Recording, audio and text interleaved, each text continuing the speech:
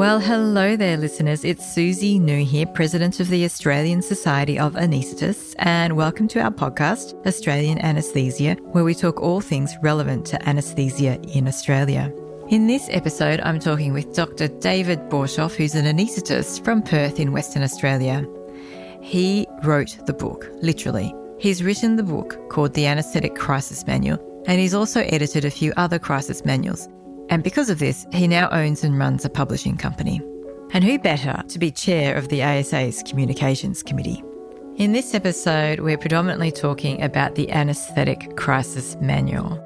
I'll put a link to it in the show notes, and ASA members, I'll let you know how you can get a discounted copy at the end of the episode. They say that behind every great book is an even better story, and that is certainly the case here. And naturally, it's got to do with resuscitation. So I won't hold you up much longer. Let's get into it. What I wanted to talk to you about is this that you must know and love. Indeed. It's consumed 10 years of my life. So what we're talking about is the Anaesthetic Crisis Manual. Obviously, the people at home can't see. Did it consume 10 years of your life, did you just say? I did.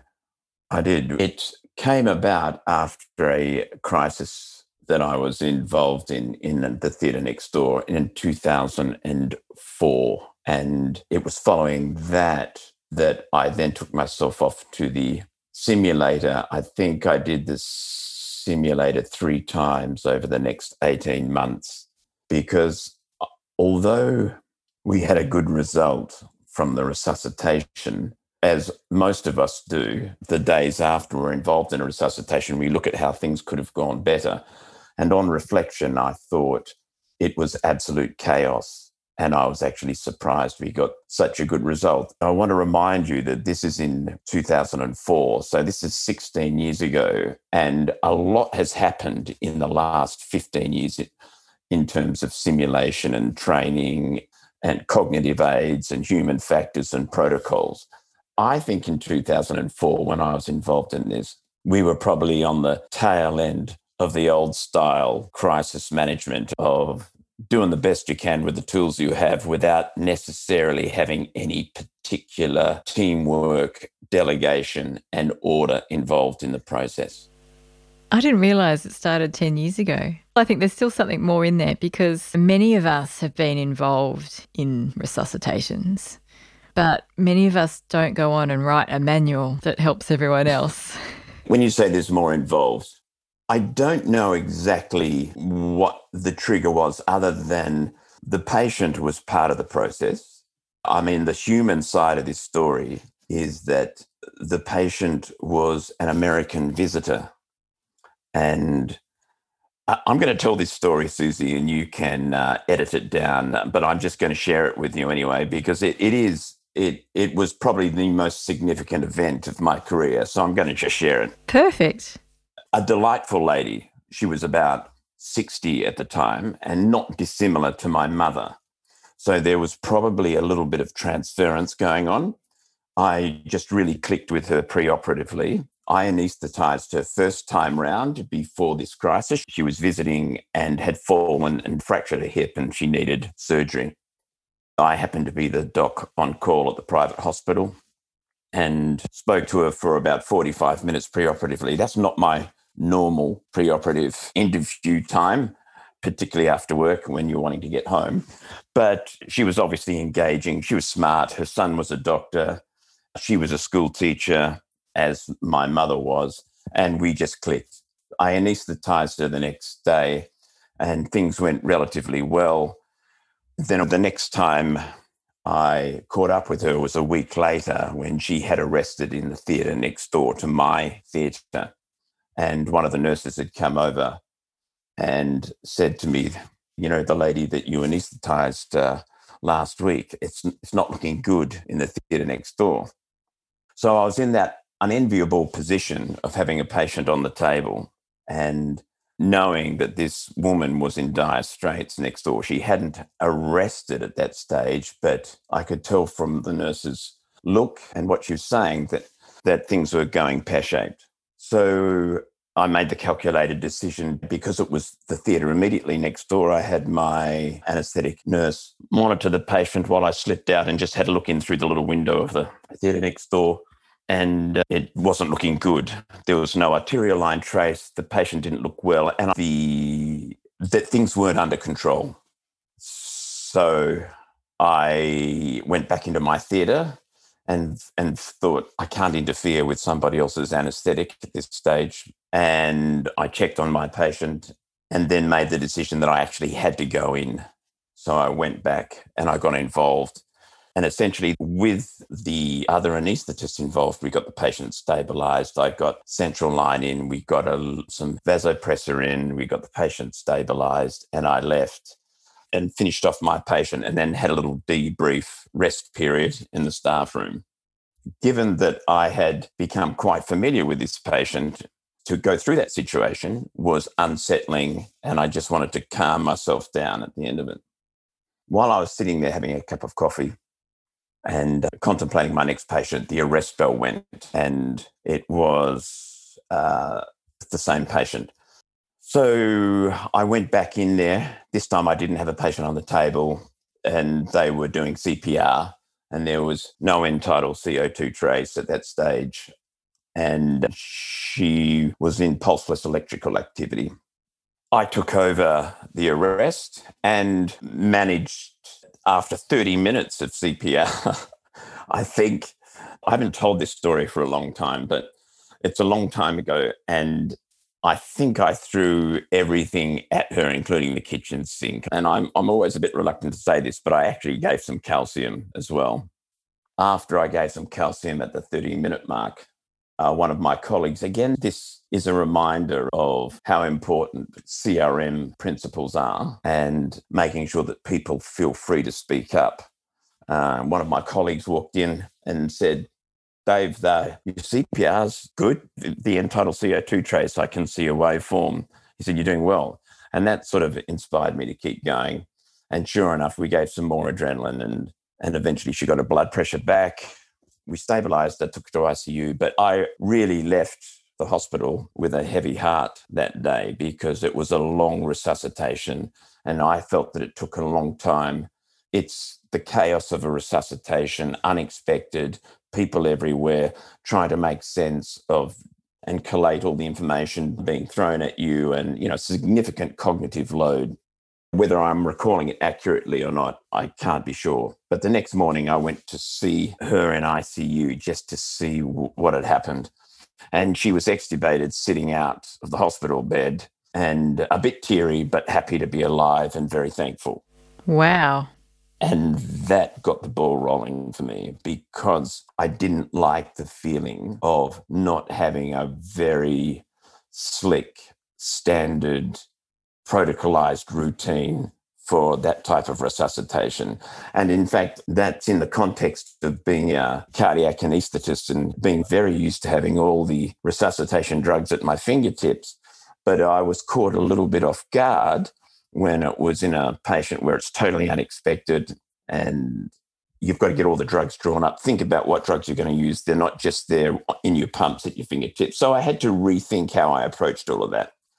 And I thought, if I was in that situation, then I suspect quite a few other anaesthetists might have been in the same situation. So it got me thinking about a quick reference handbook, the QRH. As you find in the cockpit of an aircraft, it seems a little bit stale talking about it now because it's been done to death over the last 15 to 20 years. With the aviation analogy and checklists and cognitive aids. But back then, it was relatively new. And I thought, we need a quick reference handbook for anesthesia. We need a QRH. And that's how the idea came about. When I was finishing off the third simulation that I had done over 18 months, I was determined I wasn't going to be in that position again. The instructors said, just keep the scenarios to yourselves because it'll spoil it for others that are coming to the simulator. And I understood why they said that and why they would want that. But on the plane flying home, I thought, no, I'm not going to do that. That's the last thing I want to do. I want to make everybody aware of what they could be confronted with so that they can think about it and plan for it. So the concept of having 30 odd scenarios hanging off the anesthetic machine that registrars and consultants can look at and flick through during the long cases or test each other on or rehearse, I thought was a much better idea than the 12-month or 24-month or 3-yearly simulation. Sounds like you were very ahead of your time. Why am I not surprised?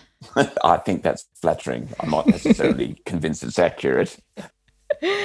It made me think sometimes a resus is messy because it's just messy. Yeah, there's a lot to process. And I'm sure all the anaesthetists or anesthesiologists out there listening would say, yeah, that's all part of the course. That's what we do. That's what we're trained for. And that's true. But the human factor side of things and dealing with the added stress involved of the suddenness and all those other factors other than just the patient not behaving appropriately can make decision-making very much more difficult.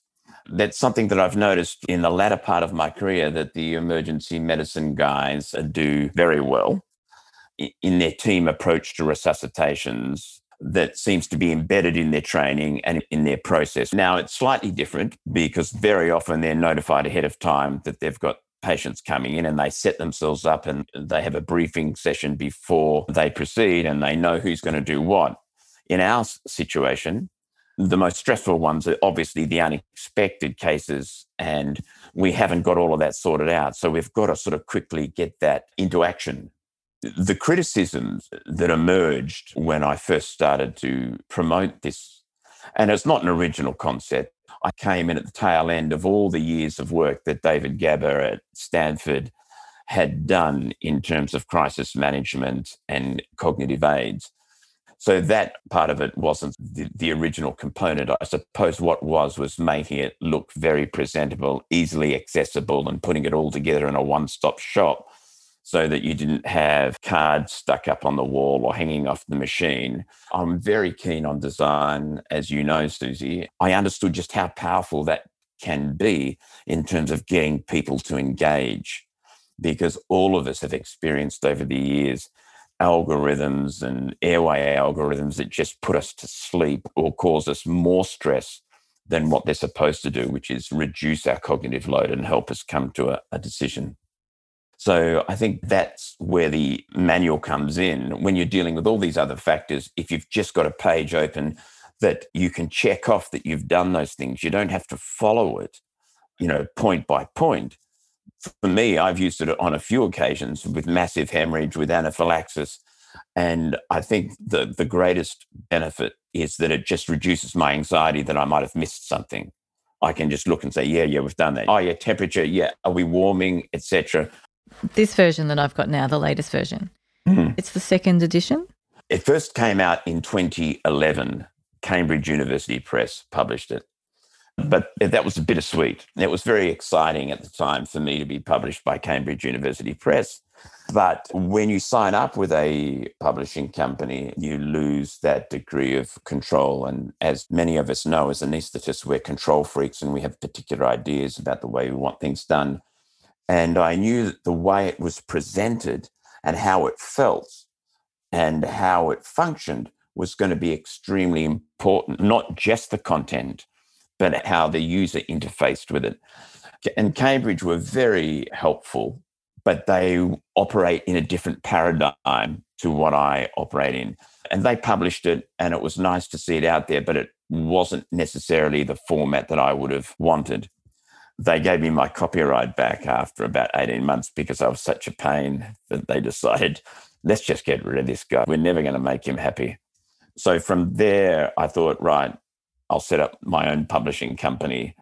I didn't want to just do a cheap backyard self-publishing thing, but I used the designers that had worked with me drafting up the concepts, and we established a little company, and we work out of a graphic design studio in Perth, and that's when I set up Lewin Press. And now we've got 3 manuals published, and we've got 2 more in the pipeline. So from little things, bigger things grow. And it's still very much a very boutique publishing company, but The beauty of it is that with the internet and online resources, we can reach globally, but also we have total control. So we have quality control and we know exactly how it's to look and how we're going to present it. I'm still always very impressed when I hear that you've started your own publishing company. I don't know many anaesthetists who've accomplished that. Yeah. Well, perhaps it's talking it up a bit much, but, the first edition that Lewin Press published was in 2013. And then we published the second edition in 2017. And I think that one's going to hold for quite a while now in that format because we like the way it works. We changed the color coding so that the colors meant something rather than just looking pretty. And we've had really good feedback from it. And with the subsequent resuscitation crisis manual and the perfusion crisis manual, that format seems to be quite flexible. Let's talk through that format a little bit. What are some of the key features that make this manual different to, say, the one that was published by Cambridge? The biggest difference was the size.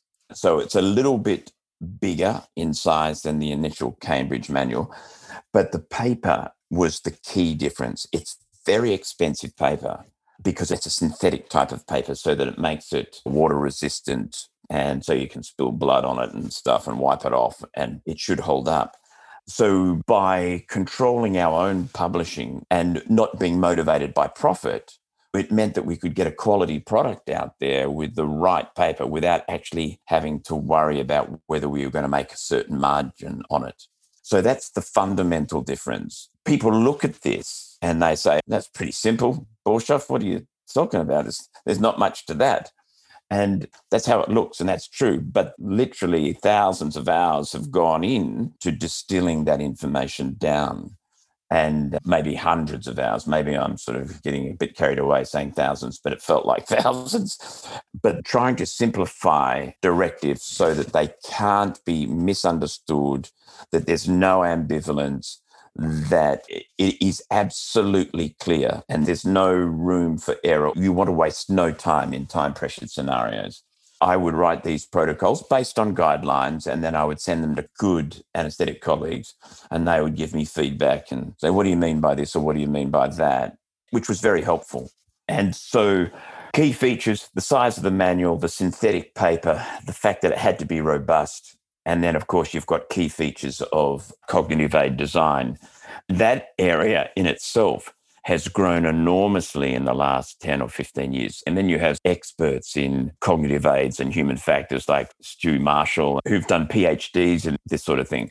But when I was starting with these aids, I was designing them with the graphic designer involved so that I could look at it and think, yes, I could manage that in a crisis, that I'm not going to be overwhelmed when I open that page. Or if I want to delegate it to somebody, they can manage it.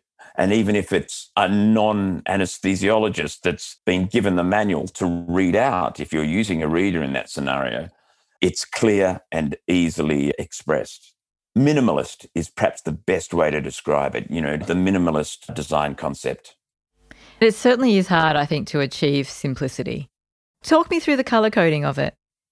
When we published the first edition, we got 7 or 8 reviews across different journals internationally, and they were all very positive. When it's your baby, any negative feedback or any constructive feedback is taken to heart. And I remember one of the reviews saying, the colours don't mean anything. And it wasn't even mentioned in a judgmental way. He was just doing his job as a reviewer. That sort of stuck with me. I thought, yeah, he's right, really. It looks good and people are engaged with it, but it would be nice if the colours meant something. So that's when we brought out the second edition. We changed the colour arrangement so that there were coloured sections according to the systems that we were dealing with. Now, when authors send in their drafts, I'm already thinking like this. How can I divide this up into a section? What section would it come under? What would be the major headings? That's a key part of whether it's going to work or not. I think in this day and age with so much information coming out, in most, hopefully all, but most operating theatres now, there's a MH box, there's the anaphylaxis cards. Are you finding that a lot of the things that are in here are ending up in their own little kits in theatre, or do you think that a lot of theatres or a lot of workplaces might not necessarily have that information at their fingertips? That's a good question, Susie. I was never really concerned about that. I'm happy for people to get the information wherever they get it from, as long as it works for them and they know exactly where the MH box is and they know where the anaphylaxis cards are. That doesn't work for me. That's why I wanted the one-stop shop. I thought about this as I was writing it. You can manage MH just from the crisis manual. But because the MH box has become such a significant thing, I felt that I had to include that as part of the protocol. But also in the back of my mind, I was concerned that it could confuse the picture of people working through one protocol and then having to go and get a box to work through the other. I spoke to Sue Marshall a couple of years back, and I don't quite know what happened to this, but he was looking at doing a study on this as to whether the multiple card systems were as effective or more effective than the one linear directive that you get in the manual type format. The way I see it is just being aware that there are these cognitive aids. I actually never was a great advocate for using them absolutely in the heat of the moment and following it point by point. There are times when it's helpful. In massive hemorrhage, anaphylaxis or postpartum hemorrhage, or cardiac arrest, PEA or VF, they can actually be really helpful in the heat of the moment because it can steady people. It can help reduce the startle effect and get people on the right track. But I don't think you can underestimate the importance of its proximity to the anaesthetist on a daily basis. The whole design with a rod at the side and the ring is for it to be exposed so that people are constantly reminded that you're always just one step away from needing support if you're not careful or if you're caught unawares. I've got a great photo during one of the cardiac cases of the registrar just sitting there during bypass at the end of the table, flicking through the crisis manual. And the teaching aspect of it, the self-testing aspect of it, the rehearsal aspect of it, the little surge of adrenaline that you get when you start reading the directives, even outside of a crisis, thinking, oh, would I have remembered that? I think it's all part of embedding resuscitation management into anaesthetic culture. I can add one more to that, which is how I came to look at it. And I was ruminating, as you do, a few days after the resuscitation. Did I do everything? And I thought, I know where I can check. So it also, for me, was a very useful place to go back and have some reflection. And thankfully, in my case, reassurance. Yeah, I think that's probably one of the big roles, really, is just reassure you that you're doing a good job. The ASA has played a significant role with the crisis manual. Long before I got a position on the ASA, I might add, I think it was Richard Grutzner and Andrew Miller just saw the benefit of something like this, and they were very keen to support it, as was the European Society. Sven Stander, a Swiss colleague, was very into this as well, and he was keen to support it. So I think the ASA, by providing these manuals to all the advanced trainees, has done a really good thing, because I now get feedback from young consultants when they meet me in the corridor and they say, we love that manual. Before the fellowship exam, we were just working through those scenarios. And I think that is a big part of what the ACM's about. If you're working in a hospital where you know these are on the anaesthetic trolley, that's one thing. But if you're going to a hospital, say, where they're not on the anaesthetic trolley, would you just routinely carry one of these in your bag? Yes, and I think a lot of people do, or on your phone, or on your computer, or on your iPad, because you've got the interactive PDF. I've got to say thank you for that, because that's what I ended up doing is I downloaded the PDF and it's fantastic. And just remind me of the ASA deal. It's not even a deal as such. The ASA is just took it upon themselves as part of membership to provide the advanced trainees with their own personal copy of the anaesthetic crisis manual. They've been doing that for at least 6 years now. Great work. That goes a long way towards changing attitudes. When we released the resuscitation crisis manual, that's the manual that I co-edited with Scott Weingart in the US. And Scott's a bit of a rock star in the critical care world and emergency medicine. And so it got a lot of coverage through podcasts and through his website.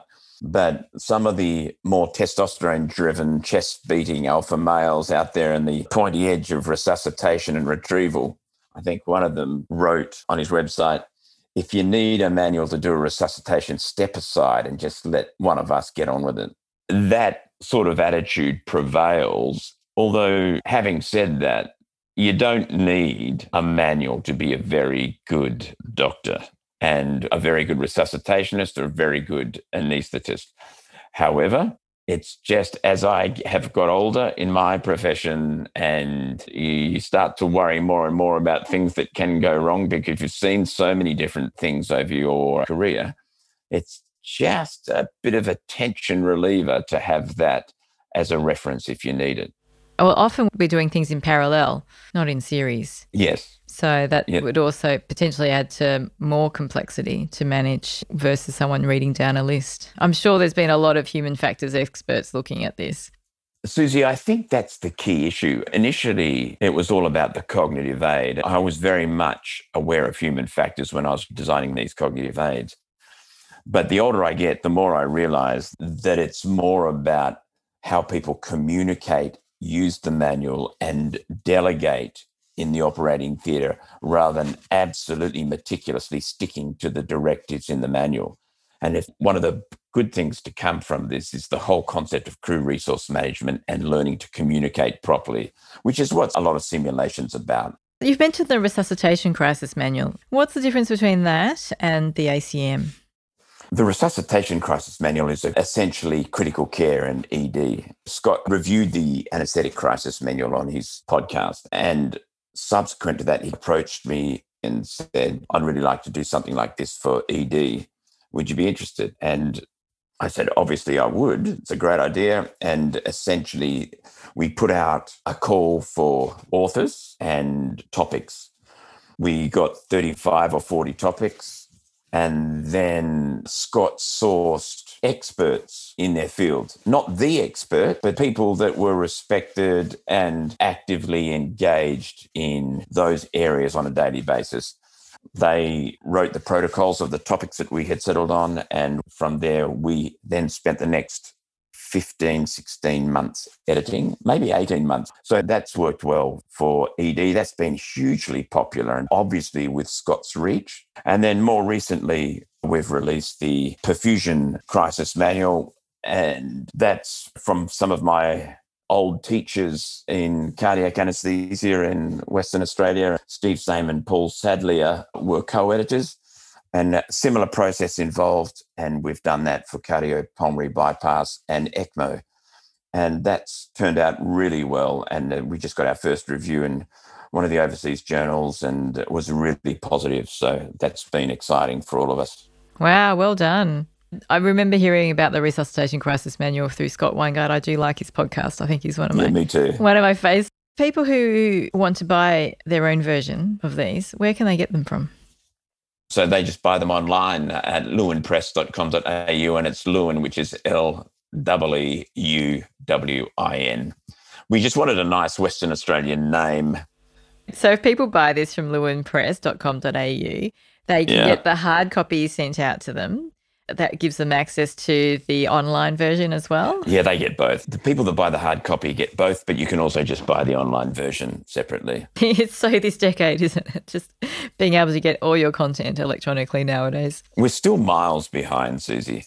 For the last 6 years, I've been working with a colleague in the UK trying to get this sort of stuff integrated into our anaesthetic delivery systems. It's interesting how slowly things move in the world of anaesthesia. I understand that we have to be conservative because we're dealing with human lives here, but we're still on a fairly antiquated system, and we could very much have this sort of stuff at our fingertips. You're already thinking to the next decade by the sounds of it. I want to just go back. When you mentioned the resus at the start, the one that inspired you to write this book, yep. You mentioned you were reluctant to give calcium and you ended up giving it. Calcium had fallen by the wayside for resuscitation. It was no longer part of the protocols. And that was my reluctance. When I was training, calcium was part of resuscitation.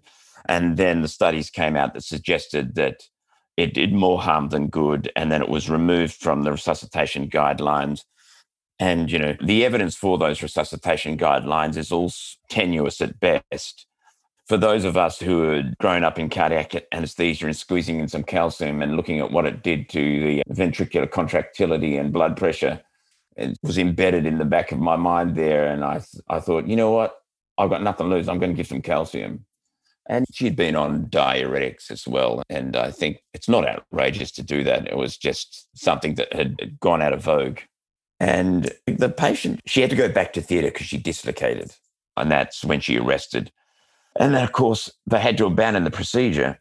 So she had to be anaesthetized again once she was resuscitated in ICU to have the procedure done. Oh, jeez. And then she didn't want anyone else to anaesthetize her except me. Oh, and did you? So I did, and we finished the operation, and it worked fine. For the next 10 years for her, I think she died at the age of 74. I saw her twice in the US. She visited me here. She took out my family out to dinner in California, and it was a really lovely part of my career. That's lovely. And that was my last question. Did you keep in contact? And did she know that she was the inspiration for this manual? She did. I dedicated the first manual to her. And in fact, dare I say it, they phoned me 2 days before she died. She was in hospital with cardiac failure. And we actually had a chat, I think, about 48 hours before she died. It was a really poignant moment, I can tell you. Wow, that's so touching. That is really lovely. I think it says a lot about you as a person, David. Well, that's very nice, Susie. I mean it. I mean, we all have patients that touch us. As you say, they remind us of our mum or our younger sister. But, there was obviously something there. And I think you both knew that. So I think that's all wonderful. And wonderful that the legacy of that is this wonderful manual and that it is shared widely and it just keeps going and going. Yeah, hopefully it will for years to come. And the next one is the Mountain Rescue Crisis Manual, followed by the Pediatric Resuscitation Crisis Manual. We'll see what happens. You did say you have a few in the pipeline. Look, it's going to take a little bit of effort to get those two out. The Pediatric Resus Manual, I think, will be a winner.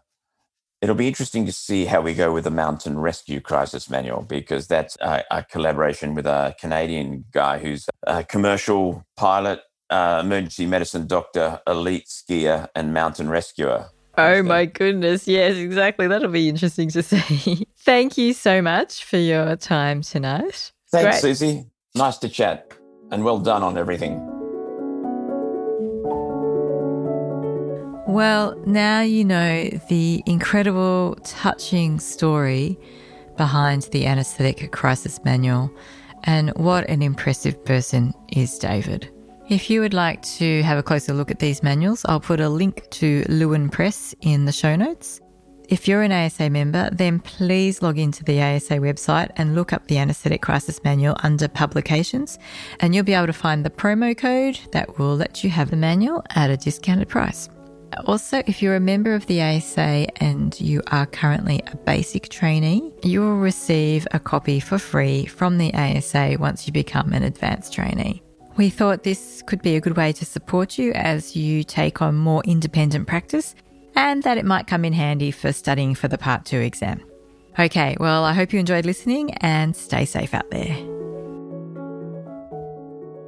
This podcast was produced by the Australian Society of Anaesthetists. More podcasts can be found on the ASA website, asa.org.au. Music was La Toile Dance by Maiden, which can be found on the Free Music Archive website. We hope you enjoyed listening.